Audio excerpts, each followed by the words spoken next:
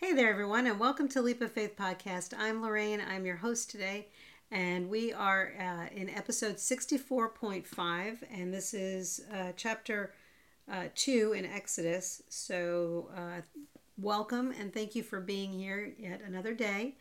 We're going to continue reading about the Israelites in Egypt and being held captive as slaves under the Egyptians. But I'm glad that you were able to take out a little bit of time out of your day, 10 minutes, 15 minutes, and read your Bible, because this is the only way to get to know God and to get a better relationship with Him. So I'm glad that we're getting to do this together. So I am going to just dive right in and pray, and then we'll start reading this today's chapter. So let's pray. Heavenly Father, we are so thankful to you for all that you do, all that you provide. So many things we don't even know that you're doing on the behind the scenes, but we know that you're there, and we know that you're there to provide and to take care of us. And your plans are for good in our lives, and we know that. And whatever that we do, it is to the good of your kingdom. We know that, and you will use whatever it is to do the good that you want to do. We are thankful for our finances. We are thankful for our homes and good health. Lord, not everybody has that, though. Some people are under other circumstances. So, Lord, I lift those people up to you who may be struggling right now, financially, physically, emotionally, whatever it is. It's the beginning of the year. Times are hard right now in this country and across the world, and we want people to be blessed, and we want you to get all the glory, because that is the way it is. We know that you deserve all of the glory and all of the honor for what is being done in this world. So, Lord, thank you. Bless us, watch over us, take care of us, Lord. But we are most grateful for the gift of your Son, Jesus Christ, and his sacrifice on the cross. We know that it's his perfect and spotless blood that covers our sins, and we know that because of his sacrifice, we have salvation and the gift of eternity in heaven with you. And we don't take that for granted. We don't assume that we're gonna, we just know that because you love us so much that you sent us your one and only Son, and we're just so grateful for that. Lord, I ask you to bless this time in your word. We want to be in your will. We want to be doing what you want us to do, and the only way to get there is to figure it out through your word. So we invite you into this time. We ask you to clear our minds of the world and ourselves and anything that might be interfering with our focus on this. Just clear our minds and help us to understand what it is that you want us to learn from today's reading. Lord, take us where you want us to go. Let us meet the people you want us to meet. Let us say the words you want us to say, and keep us out of your way. In Jesus' name, amen. All right. So today is episode 64.5, like I said earlier, and we are Exodus chapter 2. The birth of Moses. About this time, a man and woman from the tribe of Levi got married. The woman became pregnant and gave birth to a son. She saw that he was a special baby and kept him hidden for 3 months. But when she could no longer hide him, she got a basket made of papyrus reeds and waterproofed it with tar and pitch. She put the baby in the basket and laid it among the reeds along the banks of the Nile River. The baby's sister then stood at a distance, watching to see what would happen to him. Soon, Pharaoh's daughter came down to bathe in the river, and her attendants walked along the riverbank. When the princess saw the basket among the reeds, she sent her maid to get it for her. When the princess opened it, she saw the baby. The little boy was crying, and she felt sorry for him. "This must be one of the Hebrew children," she said. Then the baby's sister approached the princess. "Should I go and find one of the Hebrew women to nurse the baby for you?" she asked. "Yes, do," the princess replied. So the girl went and called the baby's mother. "Take this baby and nurse him for me. The princess told the baby's mother, "I will pay you for your help." So the woman took her baby home and nursed him. Later, when the boy was older, his mother brought him back to Pharaoh's daughter, who adopted him as her own son. The princess named him Moses, for she explained, "I lifted him out of the water." Moses escapes to Midian.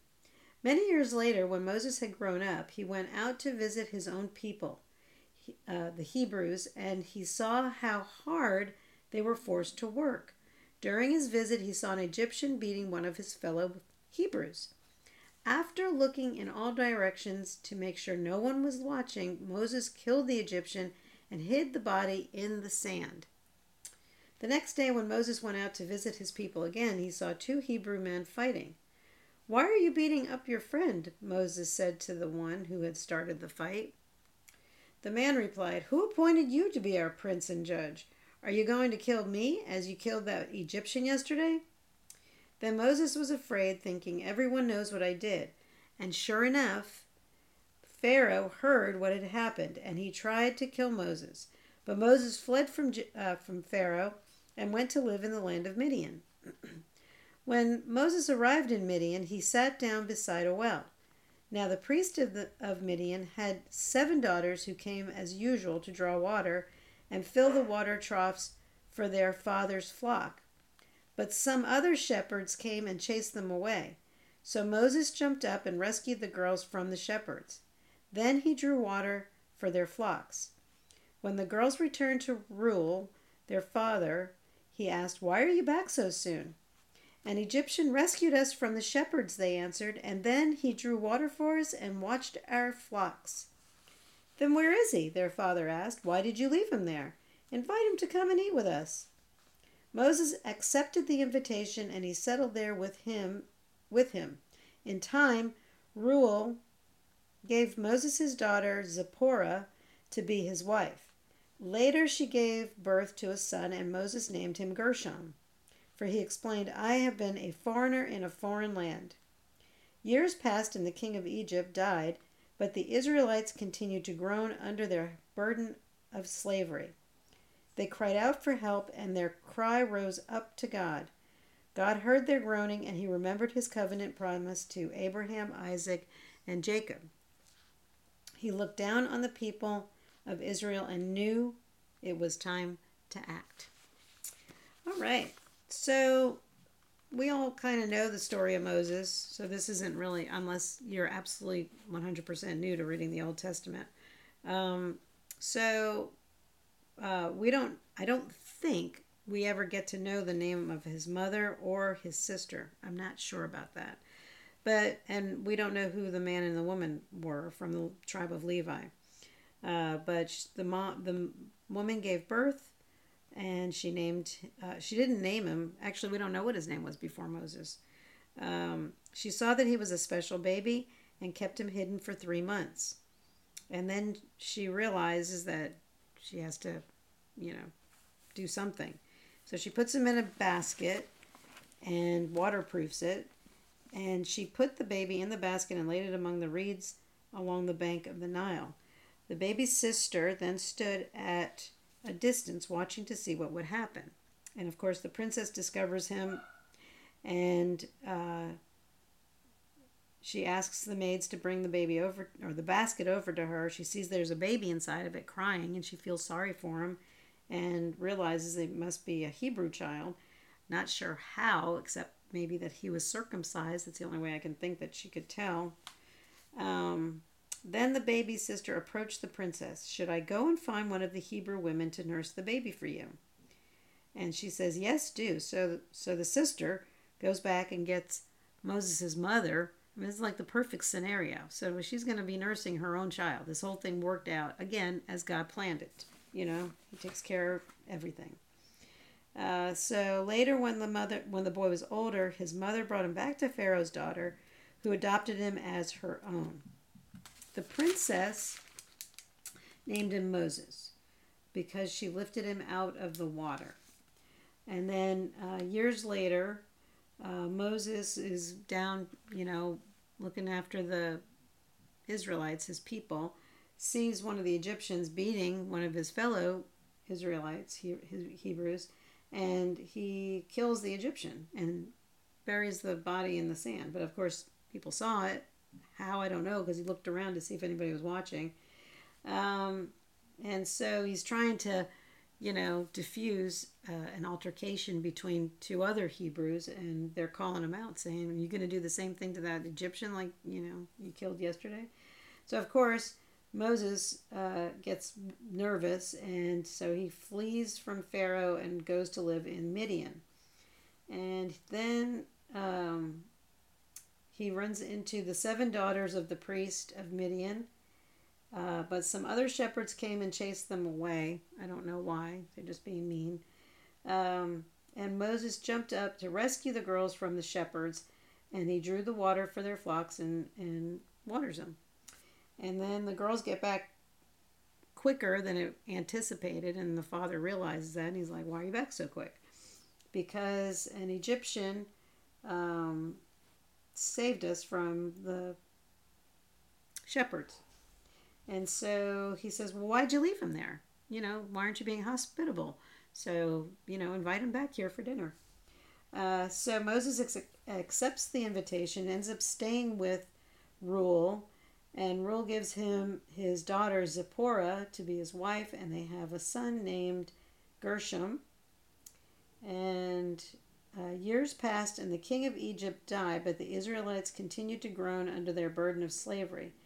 And this is where God's hearing their cry for help. And he's realizing, he already knows this, of course, but he knew that this was the time, and he needs to use Moses as the person who's going to take care of the Israelites. So that's it for today. That's the story of Moses being born. It's going to only get better from here. So at this point, I always give you the opportunity to begin a relationship with Jesus. If you haven't started one with him, if you have not made him Lord of your life, then I strongly suggest that you do it now. I will lead you in the prayer of salvation, but it's not about me. It's about you and God and what God is telling you to do. So I'm merely just saying the prayer with you. So I'm going to go ahead and lead you in that prayer, and you can say it with me. If you're already a believer, feel free to say it with us as well, to reaffirm your belief in Christ and your relationship with him. I'm going to go ahead and pray, and pray with me. Heavenly Father, today I put my trust in you. I am not perfect and know that I have sinned against you. Please forgive me. I thank you for the sacrifice of your one and only Son, Jesus Christ, on the cross. It's his perfect and spotless blood that covers all of my sins, past, present, and future. On this day, I accept him as my Lord and Savior into my heart and will live my life for him. Thank you for my salvation. In Jesus' name, amen. If you said that prayer for the first time, congratulations and welcome into the family of Christ. You are now a brother and sister in Christ, and today's your new day. It's a new birthday.